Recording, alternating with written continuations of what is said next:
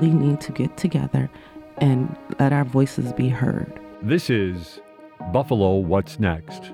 I'm Jay Moran. I'm Bridget Jaipal Valenza. I'm Dave Debo. And I'm Thomas O'Neill White. After May 14th, how can we afford not to talk about race? About education, about segregation, about humanity. Since the dawn of this nation, racial violence has existed. The way we have designed our society has a big hand in what occurred in that Tops Market. The suburban area, everywhere, we must work and teach our children. We need to make sure that we put more funding in our programs that help prevent gun violence and more money into art. If we're going to have some real healing, we've got to have space to tell some uncomfortable truths. And good morning, this is Dave Debo. For the entire hour today, we're talking with representatives of Voice Buffalo about the variety of programs that they're engaged in, a lot of them focusing on criminal justice, not just rights for the incarcerated, but especially now in light of the Tops shooting, education for the community as we start to look at the possibility of a trial there. They're also involved in disability rights, working a lot with, again, incarcerated people. Much to talk about for the entire hour. And to do that, we have three people with us. Reverend Denise-Walden Glenn is here. Tyrell Ford is here. Aisha Bingham is here. All together, we've got a lot of conversation to unspool. So stick with us. It's going to be a very interesting, in-depth hour. Reverend Walden Glenn, thanks for being here. We'll start with you. Thank you for having me. What education does the community need right now about the courts as we prepare to possibly prosecute Peyton Gendron for the Tops shootings? I think there's a lot of education that needs to happen, or at least information around navigating the court process. There were a lot of questions in the beginning of the trials about like the arraignment, what that looked like, the timeline on when the trial actually starts versus the time he was arrested and the arraignment hearing, and then what are the differences between the state case and the federal case. And we know in the state case, we've gotten our plea, right, and that's going where it needs to go. But now there's still a lot of questions around what's going to happen with the federal case, how he's actually going to plea, and what next steps will be. On Friday in court, it was revealed that he is prepared, in the words of his attorney, is prepared to plead guilty to the federal case as long as the death penalty is off the table. The part of the rationale for that the defense attorneys are putting out is that would be better for the community. There wouldn't have to be a trial. There wouldn't have to be trauma. Do you agree? I believe that this is a very sensitive issue. I believe it's one that a lot of folks are wrestling with, including those who are most impacted by this tragedy. I believe that as a community, we have to wrestle with that question of what truly is going to be justice. What is justice going to look like in this situation? We can look at the death penalty and we can say that we would like to see the Attorney General seek the death penalty, but will ending his life truly bring justice to this horrific act that happened? And we also have to look at where all the responsibility lies, and if we're just placing all of our anger and our rage in one direction when there's still a larger context that we need to look at. And to my mind, correct me if I'm wrong, the larger context is that the death penalty has been used often against black and brown people disproportionately. Yes, it has. So you're kind of in a quandary there, I would think. Not you in general, but the public. It's definitely conflicting, and I think also the age of this individual makes a difference to how people are viewing this case. I have to say, in my lifetime, I've known many young people who have gotten incarcerated at very young ages, from 16 to 18 years old, serving significant sentences. But when they come home, they are definitely not the same person they were when they got arrested. And some of them arrested for what ones would classify as a heinous act. Again, I'm not saying that this is not, the death penalty is not something we should be looking at, but I am asking people, again, to wrestle with that. What does justice look like? If we talk about the death penalty, you want to make sure that it's in the broadest context possible. Absolutely. Absolutely. And I want to make sure like we've really considered all of the pieces of this and understanding this person is 18 years old. This person was radicalized for a good portion of their life and how that impacted. And again, is this where we really want to place all of the guilt, all of the blame, or do we need to be taking some of the energy we're placing there and look at the larger context and larger scope of things? You said a moment ago that you are familiar with several people his age or younger who have dealt with the criminal justice system, who have been incarcerated. Tell me a story. To be honest, I think all of us who do this work have personal stories. So my only biological brother, who is 7 years younger than me, has been impacted by the carceral system since he was 14 years old. And so I've watched what it's done to his life and impacted his life. But similarly, the father of my children, my ex-husband, has been in and out of the carceral system since he was 13 years old. And so, again, just looking at who they are now in their 30s and 40s versus who they were when they were impacted by these things, they're very different people.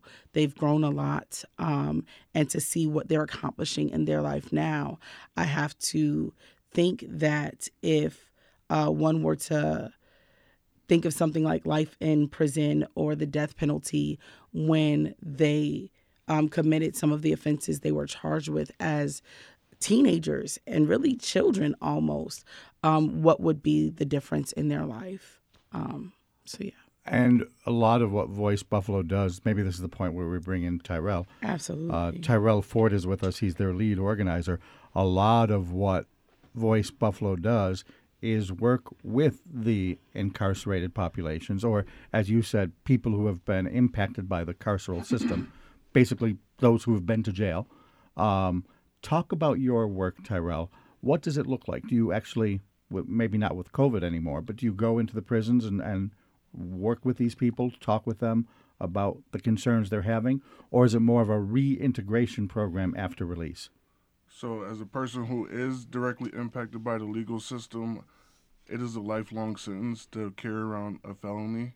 So what we try to do is make sure we educate everybody who's been in that system just on the importance of our civic duties, because we need to change the laws that directly impacts us, because we deserve a right just to be a human and just to live a normal life, and our criminal history shouldn't define us. When you say we, do you have a personal story to tell that you want to share on the radio? Yeah, so I'm directly impacted. I went through the court system. I have a second degree felony. And that was something that happened right after college. I got into like a little street fight where somebody got injured. And I own up to it because that was the one mistake I made in my life. But the process in which I was treated going through my court case was very traumatic for me, being a first-time person going through the court system. It impacted my mental health. I didn't even want to talk about it when I got out because it's so, like, I don't want nobody judging me and making claims about my character, because that happened a lot during the trial. Because folks felt like they knew me just based off the size of me and the color of my skin. But if most people tell you I'm lovable, I'm enjoyable to be around. But during that whole court case, they painted me as a villain and just an ugly human being. And did the painting continue post-release? It didn't, because it was mostly in my mind.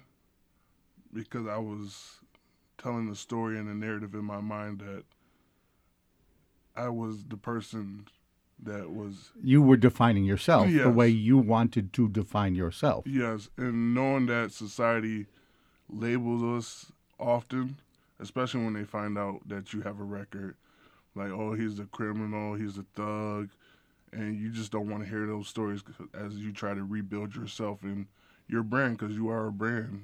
So...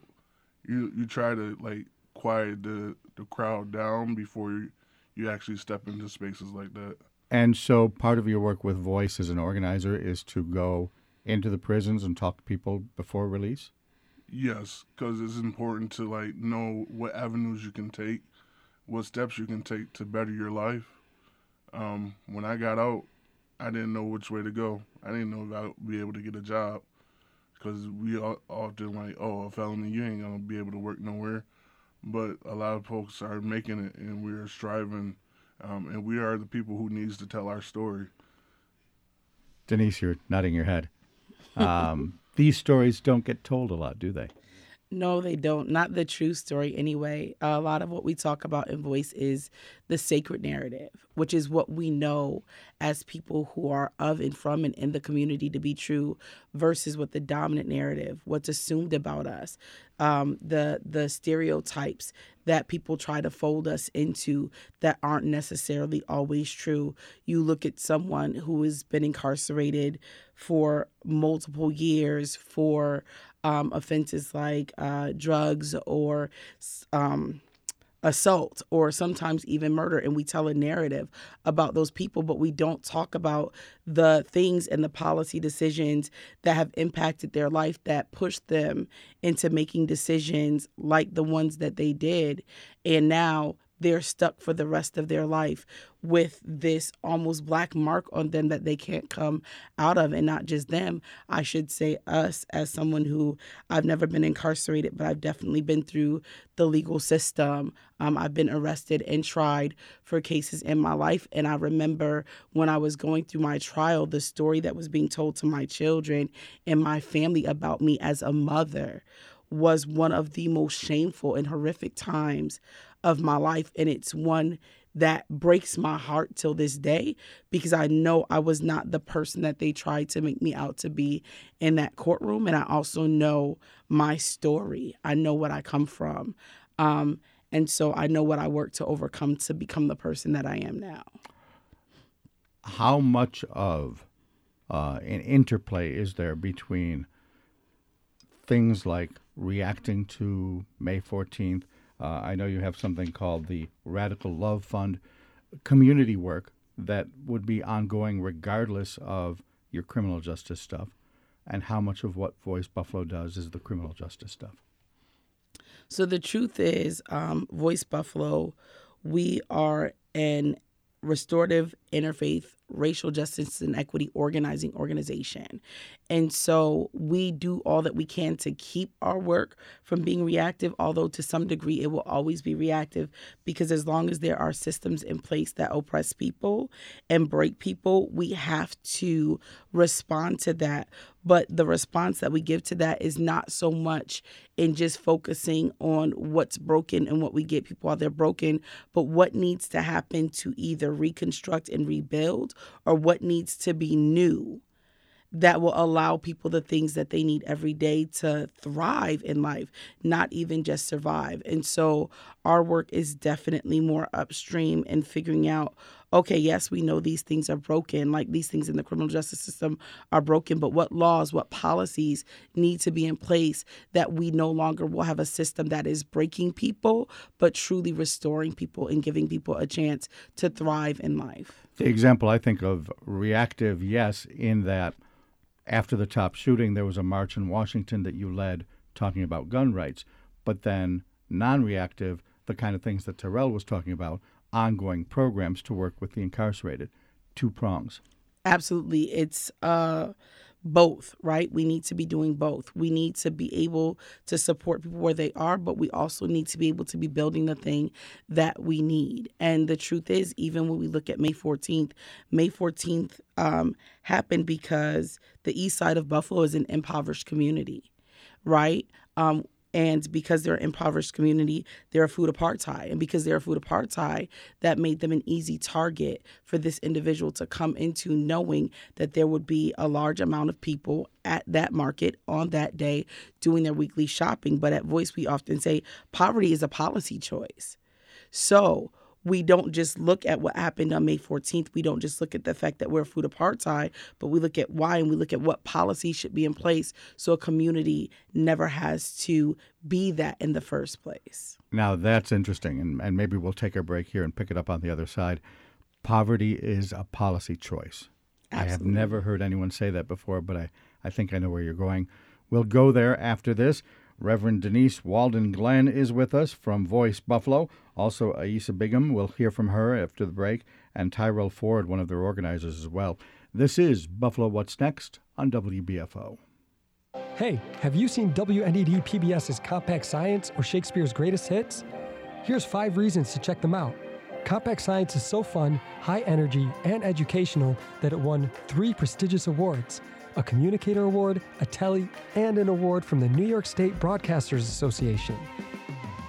And Shakespeare's Greatest Hits also received a Communicator Award and a Telly for cinematically portraying some of Shakespeare's best monologues in bite-sized videos. Check them out at WNED.org or on YouTube. Watch the WNED PBS original production, Niagara Falls. Visit a place that is a symbol, a shrine, a theme park, a natural wonder, and the world's capital of romance, Niagara Falls. Now streaming on YouTube and the PBS video app.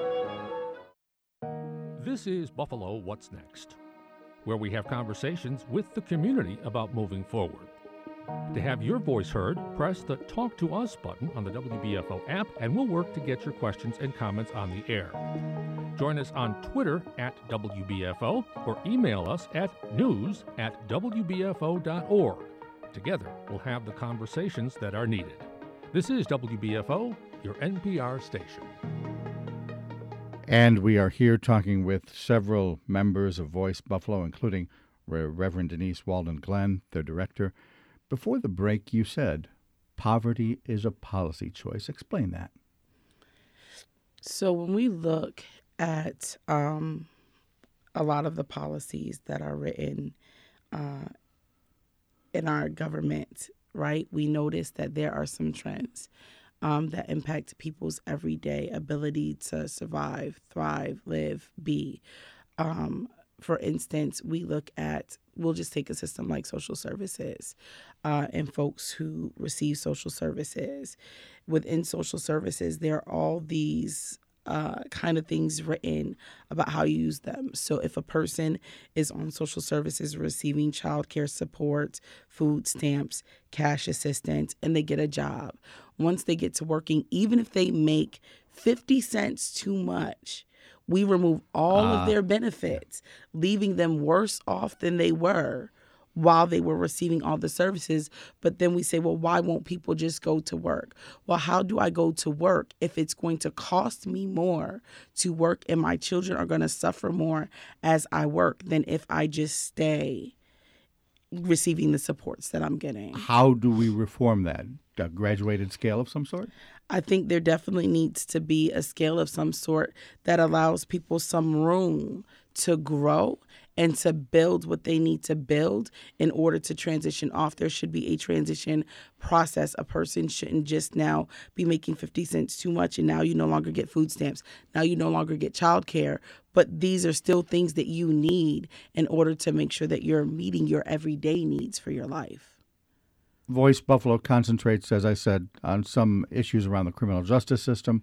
Before the program's done, we'll touch on your work with the disabled community. But I want to talk specifically about the East Side community and some of the support they need right now. What efforts do they need? What efforts are you underway with? I think there are several needs on the east side of Buffalo. I know before the break I mentioned the fact that the east side is a food apartheid, and yet still Tops has been reopened, but right now they are still the only grocer in that area, which should have never been the case. And that's been the case on the east side of Buffalo for a very long time. So that's one of the things. But like we also often talk at Voice about how are we not just pushing people toward home ownership, but equipping them with what they need to really understand what it takes to own and sustain owning your own home. We're at risk of people losing even their rental homes because the rents have gone sky high because of gentrification on the east side of Buffalo. And so when we talk about racial justice and equity campaigns on the east side of Buffalo, whether it's housing or climate, there is no area that we don't need to be discussing. Aisa Bigham, come on in, slide up to the microphone a little bit. You grew up on Landon Street near the Top shooting? I grew up on Landon Street, down the street from Tops, before Tops was even A existing. thing. Yeah, okay. So I remember being a kid and us finally getting a grocery store instead of like having to go to a corner store or having to venture out somewhere else to get groceries, because getting groceries used to be like a thing, a trip. Like you wait, might go to the Broadway Market and do your grocery shopping there, but we couldn't get stuff in our community. And were the corner stores part of that? Loaf of bread, quart of milk down from the bodega? You can get it, but it's not always the best quality. So in order to get fresher vegetables, to get bread that's not expired on its way to being expired, you had to venture out elsewhere to get what you needed. And I imagine you said that was a trip. It was a trip. It was like a thing. It was like a thing like everyone did. Not just do it. Let's plan it. Let's figure it out. Let's plan it out. Let's allocate some time to like go and get groceries, which we shouldn't have to do that. We should just be able to have access to these things. Once upon a time, I know the Bellamy's had a grocery store on Jefferson, and I'm talking, maybe 40, even 50 years ago. In the 80s, briefly, there was Figmo's. Finally, I got my own store, also on Jefferson. When they went away, there was a period between them and Tops where it was nothing. Nothing. And I'm only 30, so I don't know. Right, okay. I'm older than you are. But sadly. There was definitely nothing there, and that's why there was such a dire need to have Tops there in the first place. But even now, after the shooting and Tops being reopened, like I know personally I don't feel comfortable going to the store, and I don't live in the area anymore, but I have family who are still in that area who don't feel comfortable going to that store. So for them, it's still something that they have to plan out because they just don't want to go down the street. In a lot of the discussion I've heard, people have talked about, well, let's bring in a Wegmans or let's bring in an Aldi. But just another store wouldn't necessarily do it, which is why we have to look at things like the African Heritage Food Co-op, more community ownership, not just another big box dropped in from the sky to be a supermarket. For sure. Like for me, that's great to have another grocery store in the area. We definitely need that, but we need more community initiatives in our communities. I'm going to go around the table here, giving you the magic wand first. Wave it and solve all of the problems. What one big thing would you do? Wave that wand, and what would you like to see happen? On the east side? Yeah. Is it the issue of food access? There are so many things that I could wave a wand on and if only the wand worked. Fix. Yeah. So access to groceries is another thing, but for me personally on the east side, I would like to see there's so many vacant lots. And how are we utilizing this space on the east side? And not just developers coming in, buying it up, and building things that we can't even afford to live in. All right. So how does like the community have access to these lots that are owned by the city? Yeah. And how do we build on that? Whether it be more co-ops, whether that be community gardens, affordable housing that's actually affordable, developing some type of ownership programs that is not a hassle to get put in and stay in or try to understand. Like how as a community do we build on the east side? Mm-hmm. And the how part of that is massive. I mean, there's got to be solutions developed. That's why we need that magic wand. Yeah, I hear you. Okay, now let's pass the wand over to Denise-Walden Glenn. Wave the wand. What would you point it at? Wow. So let me just say, I love where Asia went with this. And the truth is, I don't think it takes a whole lot of magic to do that. I think there's some people sitting right now in City of Buffalo government that could, just as much as we are selling plots of land and vacant homes to developers for $1 and allowing them to renovate them and do things with them, we could offer those same deals to people who are up and from. So like I literally live a 6-minute walk from Tops, right, in Hamlin Park. And I think about all of the empty houses. I think about the plots of land. If those would be given to the families who already live in Hamlin Park, we know exactly what we would do with them with some support. We give developers breaks. We give these folks tax breaks and cheap sales of land and homes. Why can't we do the same thing for community folks? And so if I waved my wand, that's what city government would do. And then organizations like Voice would partner with others and create home ownership programs where not only are we helping people to own their own home, but again, giving them the necessary tools and education so that they could sustain it, so that they're not getting violations from the city on their home and then their homes are being taken from them, or that they understand how to navigate paying their property taxes so they could maintain their homes. And then putting community gardens right in communities, which would solve some of the issues with fresh fruits and vegetables. And so now we're equipping communities with what they need to thrive on their own without always having to look for an outside source. And lastly, we slide the wand around the table. Tyrell Ford, what do you point the wand at? So my magic wand will be to give 100 community members some of the American Rescue funds to build businesses right in the heart of the East Side. That way our community... Head nodding, finger snapping all around the table. That way our community can thrive and strive for better, and we can bring back what the East Side of Buffalo used to look like. I hear a lot of stories about going down Genesee and Broadway, and it was just black businesses and black owned. Mm-hmm. And I'm like, we need that. We need that to return. We had Tim Thielman, the preservationist, on this program yesterday, and he has done a study of the lack of housing, found out something really interesting that I had never thought of before. When the Depression came along and there was all these federal funds to develop new housing, they took out the old housing. And at the time, he's done some research into the numbers, at the time, the old housing they took out were shop houses, retail down on the bottom, apartments above. So when they were eliminating chunks of housing, they were also eliminating retail. Does that then therefore mean new development must be multi-use? I think that new development should be multi-use. And I think that not only does it need to be new development, but I think we don't need people in City Hall determining what that development is going to look like. And we definitely don't need them planning that with the current developers. This kind of work needs to be done in community, with community. We know a lot of what we need. Again, I take it back to the Tops.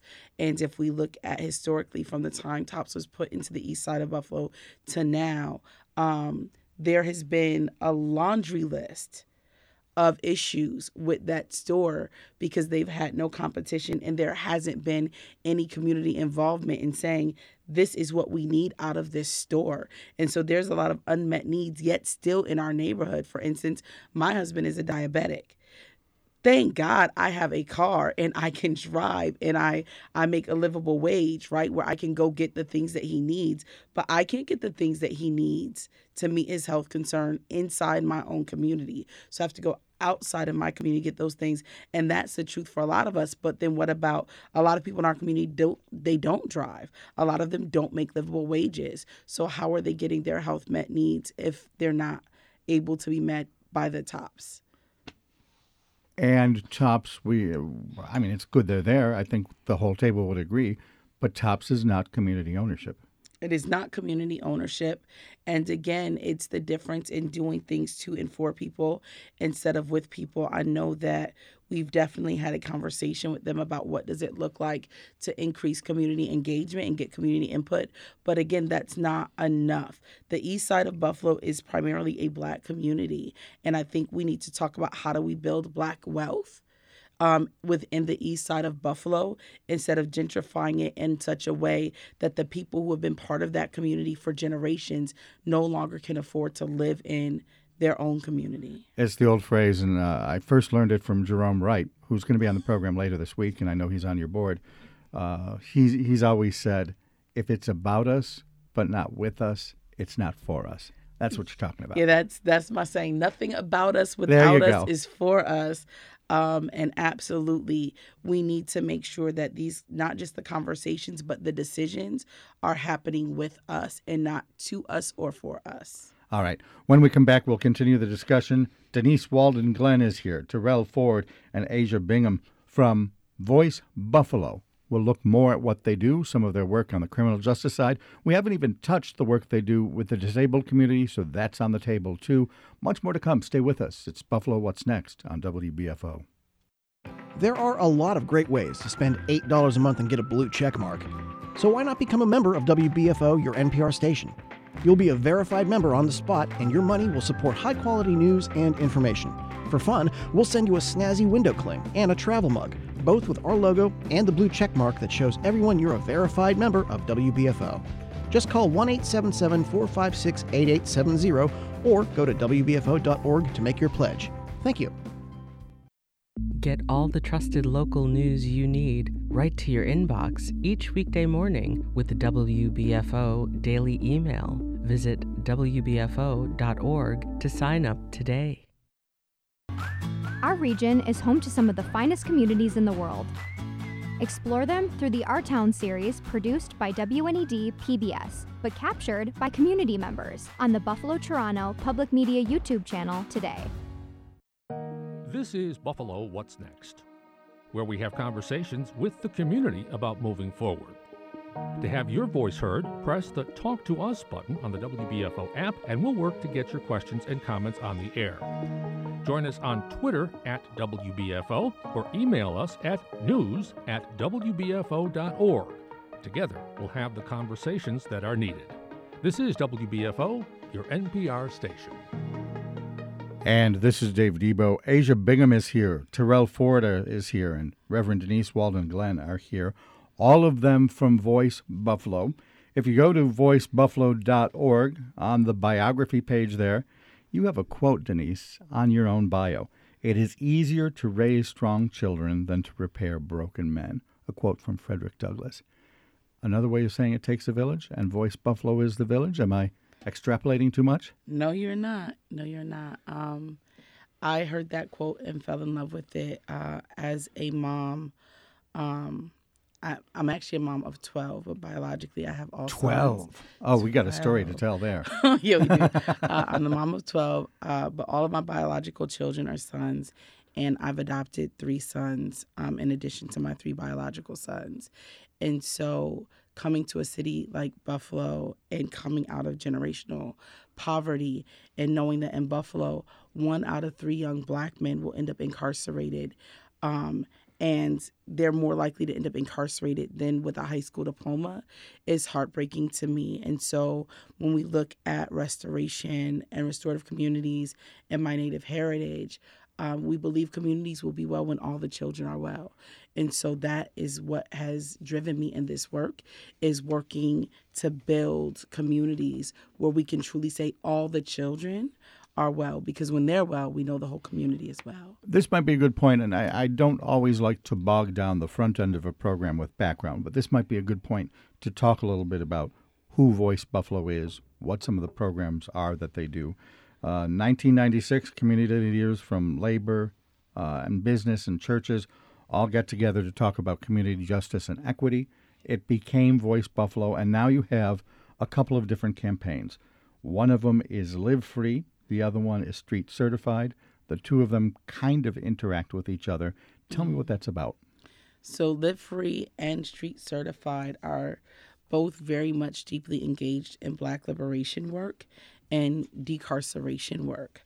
Again, we recognize that we have a legal system that some would call a legal justice system, but there is nothing that is just about that system.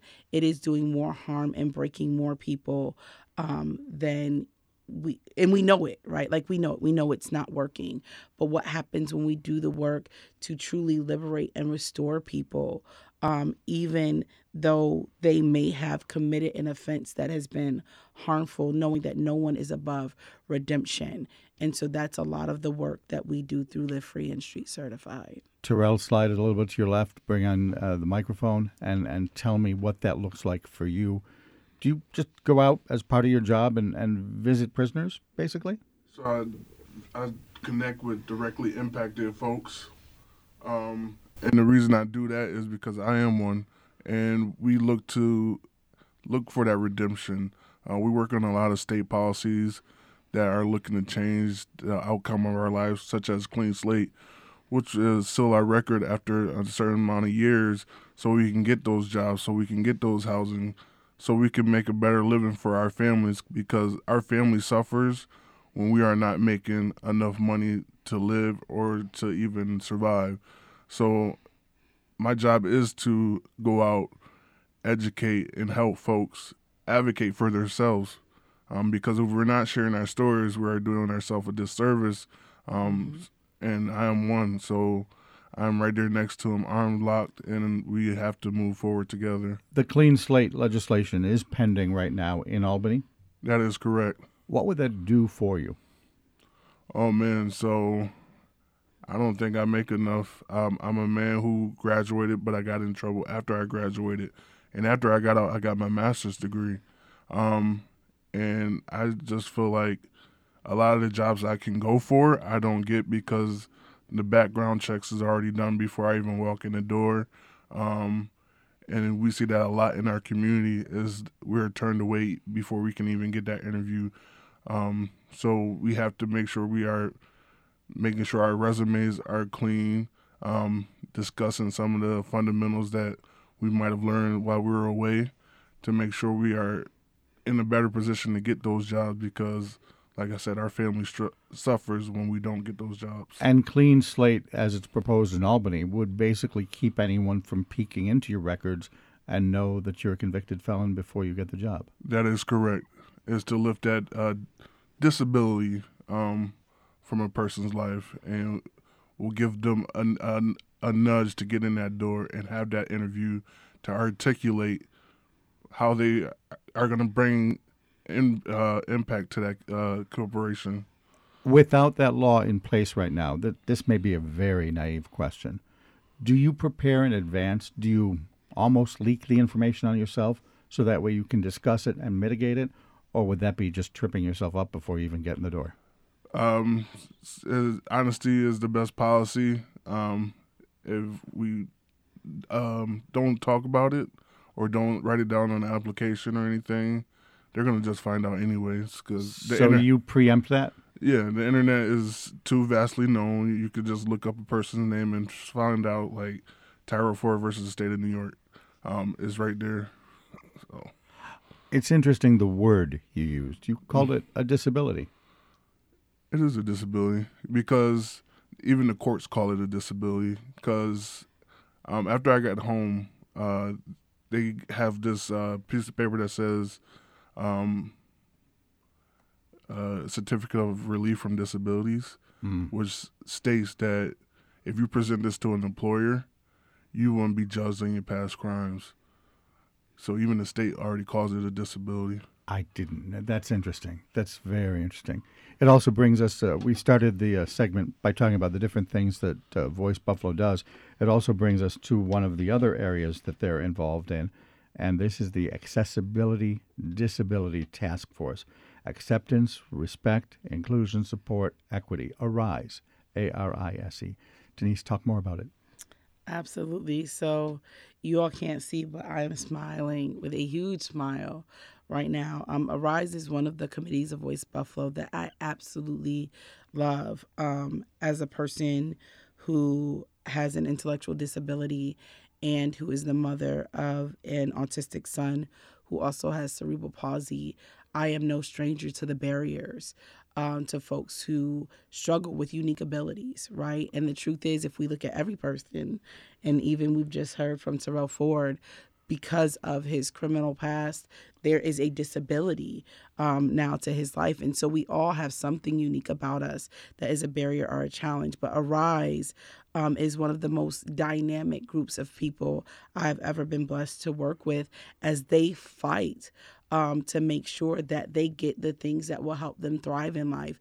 And they've fought for everything like access with transportation to the relocation of what used to be where they would go to deal with a lot of their disability services, to have things transferred and get a satellite office at 1021 Broadway. They were very instrumental in that fight, and now they're fighting for fair pay for home care, which is a fight that they had engaged in and got a $3 increase, but recognized that it's not enough for their home health care workers. And so they are powerful. And the shortage of home care workers for the disabled really impedes what someone can do. Absolutely. And I mean, I think for me, again, it comes back to policy being a poverty choice. Why are we not paying home health care workers a livable wage, understanding that they're the ones that we're entrusting to take care of our loved ones who don't have the ability to do all the things that need to be done to care for themselves, right? Why are they not making a livable wage so that they have enough to make sure that they can take care of their families and their everyday needs? And although, and Arise has said this many times, there's a lot of gratitude for the $3 increase over 3 years, it is just simply not enough for them to live off of. What beyond better wage for home care workers do you want to see, or what do you advocate for beyond that? So beyond fair pay for home care, we're still looking for accessibility for folks who struggle with physical disabilities, right? There's some issues with things with the busing. Are we talking, forgive me for simplifying it, curb cuts? Is that the entirety of it? That's it's bigger than that, right? It's a lot bigger than that. Like, that would be one small thing, but transportation access is a huge issue. Even just access to housing that's adequate to meet their needs is a huge issue. And so, again, I think same as when we look at racial justice and equity, there is no lack of things that we could talk about when we talk about the needs of the uniquely abled community. Are there people you deal with that have, I don't want to say strikes, but deal with the issue on multiple levels, disabled and of color?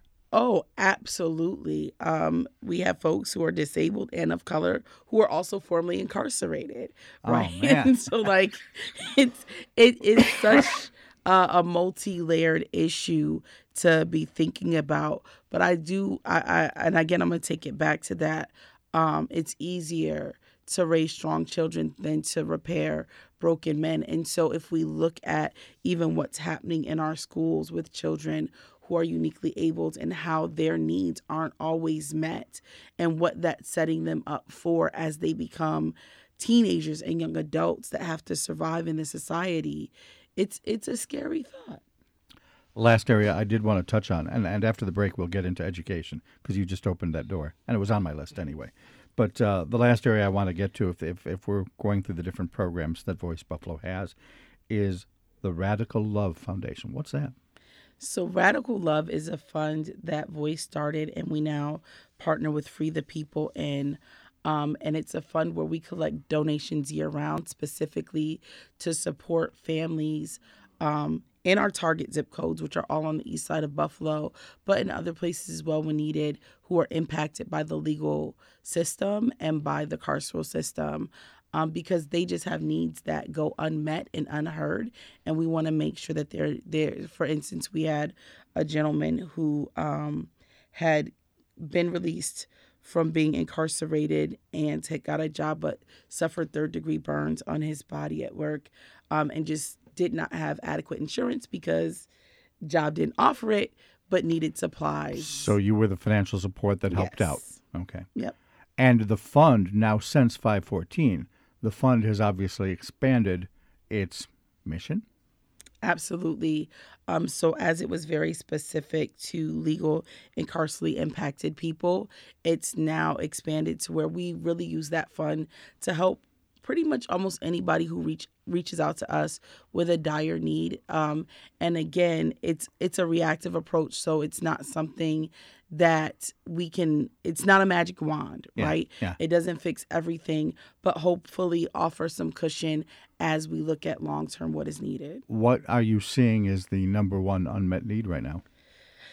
Wow. If I'm honest, between adequate housing and jobs, I don't know which is worse. But adequate housing is definitely a huge need on the East. Adequate and affordable housing, I should say. Is there a trend line you can point to? The needs of the community, maybe even before 514, but in general, a year ago versus now. What kind of change have you seen? I mean, we've seen gentrification all over the city of Buffalo. We saw it in the Fruit Belt, and we watched people get pushed out of their homes that have been generational homeowners. And now we're seeing it in the Jefferson area, and we're seeing it all over Buffalo. And so, again, I think it's this concept of development without community input that is really problematic for our community right now. All right. When we return again, she opened the door. Got to talk about education. Reverend Denise-Walden Glenn is here, along with Tyrell Ford and Aisha Bigham, all three of them from Voice Buffalo. Stay with us. More to come. It's Buffalo What's Next on WBFO. There are a lot of great ways to spend $8 a month and get a blue check mark. So why not become a member of WBFO, your NPR station? You'll be a verified member on the spot, and your money will support high-quality news and information.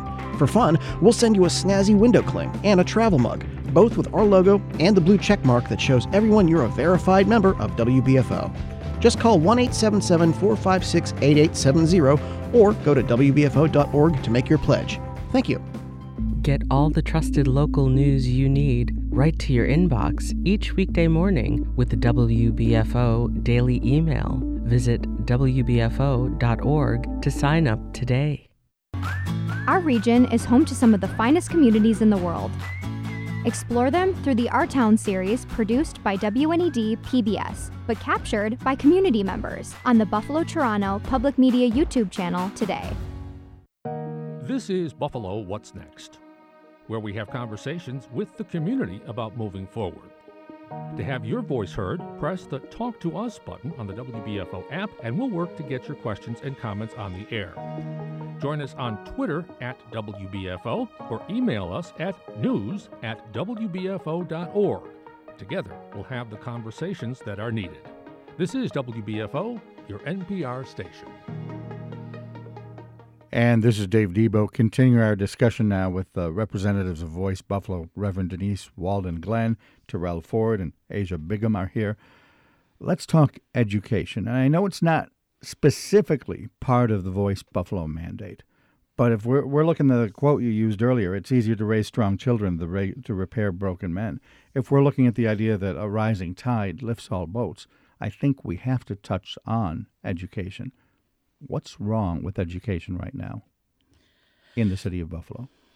In the city of Buffalo, in this very moment, what I would say is we are lacking the social emotional supports in the schools. We are also lacking programming that allows kids to learn differently. We all have different learning styles, and how are we catering to the learning styles of our children? And so we have to be looking at those things, and then we have to also understand that in an education system and in a district that there were already very many barriers. We now have had this horrific community tragedy that has impacted our children. And when I talk about the tragedy, I'm not just talking about 514. I'm talking about going through COVID and the loss and the grief that came with COVID, followed up by a 514. And then having our kids go into classrooms where they're expected to come in and just be on and learn, and not taking into account any of what they're feeling and needing in this moment. You said social emotional. I know about, 3 years ago, the state passed a rule that every district has to have some sort of mental health curriculum. Is that not enough? What social and emotional needs are unmet? I mean, it's not enough to just have mental health curriculum, we have schools that are already overpopulated, and there's one social worker in the entire building trying to service all of these children, and a lot of them with great needs, right? But when we talk about social emotional needs, we also have to talk about culturally relevant and competent programming that allow kids ways of expressing themselves and how they're feeling and what they're being impacted by. And it doesn't look like just thumbs up, thumbs to the side, thumbs down. How are you feeling today? Mm-hmm. It's going to take more robust programming than that. And so this is definitely something that Voice is invested in. And there is an initiative that we're going to be pushing out in 2023 around this. But like, we really need to build this out in our school program. And I want to highlight that Buffalo has one of the most comprehensive codes of conduct in the entire nation, but yet we have not fully implemented our code of conduct. Our code of conduct was co-created by parents like myself, administrators, teachers, and the district. And there are a lot of things that are written into that code of conduct that I think that if we take the time to actually implement well, we will start to see more success in our schools. Stuff like what?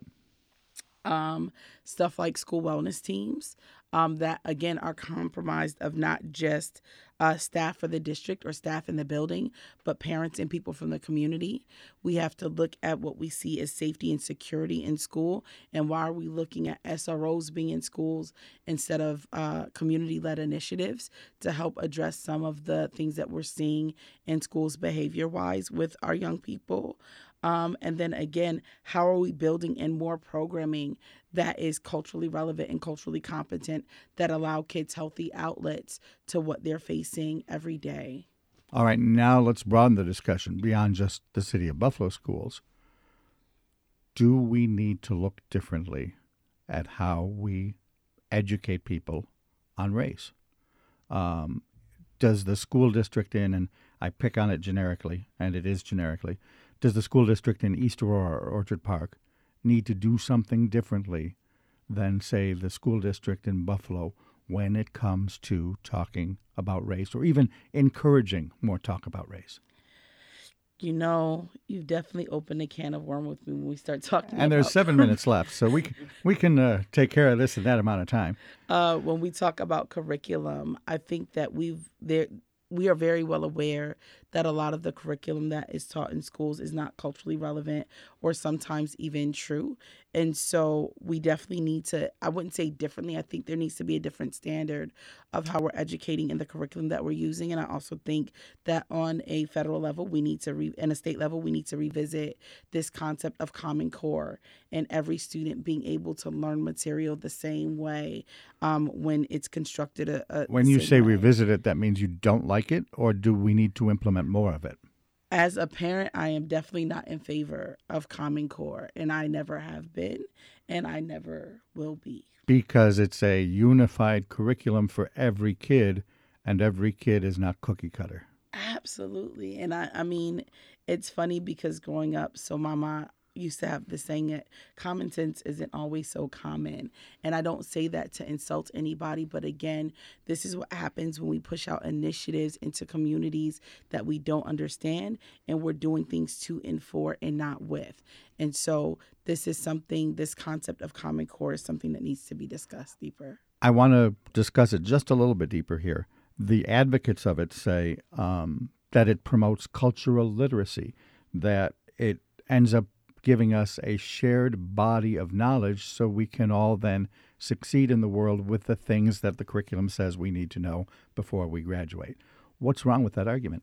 I would argue that that's the same thing as the pull yourself up by your bootstraps mentality. If we are all given access to all these things, why are we not all accessing all these things?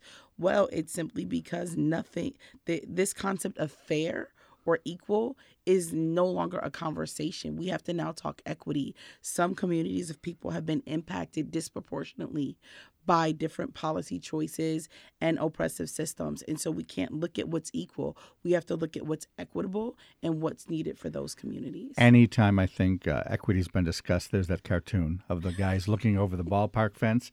And the bottom line is it says, oh, we'll just boost each person up so they can look over the fence.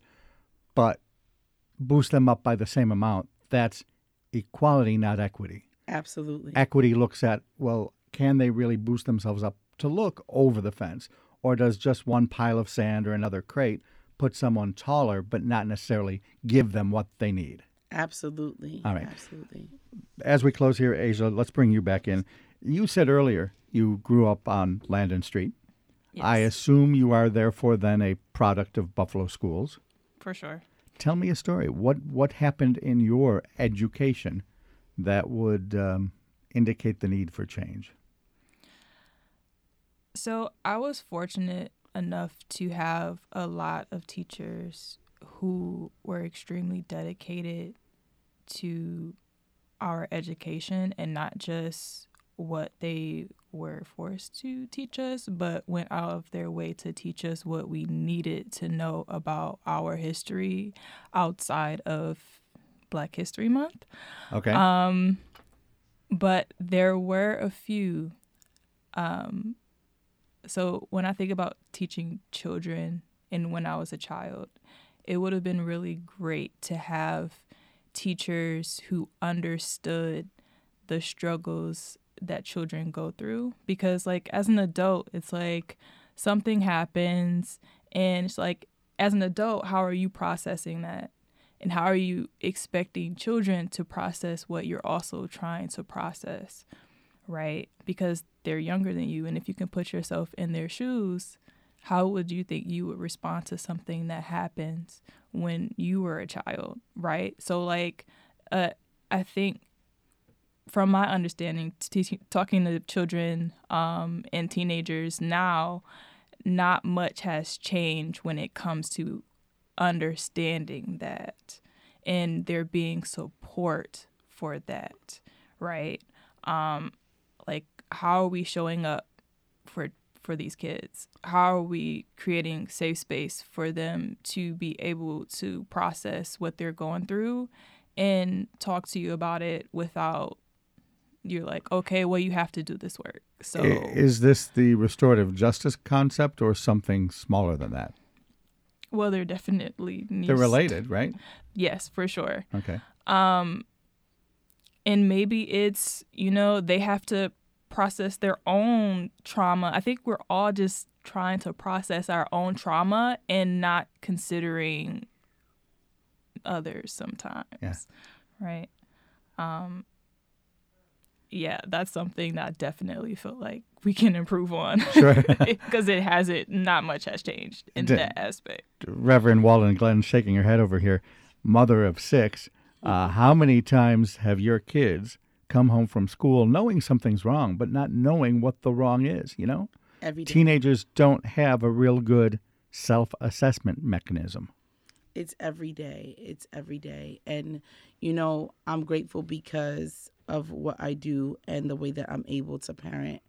But I have to often think about the parent who's holding 2 and 3 jobs to manage their household and what they have the ability to offer their children versus what I have the ability to offer my children. And again, I'm going to say I think that when we talk about education, that's a huge conversation as far as the needs. But I definitely feel like there are some things that we can work on right now that would strengthen the process. And this goes back to the overall Voice Buffalo philosophy, rising tide. If you improve the education and improve the way we relate with people with disabilities and improve the way we relate to the formerly incarcerated, each one of those cases, you're eliminating a certain amount of discrimination against people. Absolutely, absolutely. And one of the things we didn't highlight is Voice also has Vibe. Vibe is Voice Influences Building Equity, and that is a committee of 13 to 30-year-olds that work on policy decisions that impact them. And I think that when we help our young people, our children, our young adults know that they have a voice and they can use it to bring forth change for themselves and their experiences, it definitely gives them a different level of confidence and ownership, and it helps them show up differently in the world. And so I think anywhere where we can create spaces like that, it's much needed. And we're grateful to do that work with Miss Alia Williams, who couldn't be with us today because she's out of town with family. And she is part of that age group, and she is leading that work, and we're seeing it make a difference in young people's lives every day. How do people get more information? You're very unique. I've seen a lot of different groups have different handles in different places, but online, on Twitter, on Instagram, it's all the same. At Voice Buffalo? At Voice Buffalo. That's all you got to put in to find us. We're very easy to find, especially if you're in the Buffalo community. And all of our email addresses happen to be our first names at voicebuffalo.org. And so feel free to reach out to us. We'd love to talk to you. All right. Reverend Denise-Walden Glenn, Tyrell Ford earlier, Asia Bigham earlier, all from Voice Buffalo, talking today on Buffalo What's Next here on WBFO and WBFO HD1 Buffalo, WOLN Olean, and WUBJ Jamestown. I'm Dave Debo. Thanks for listening.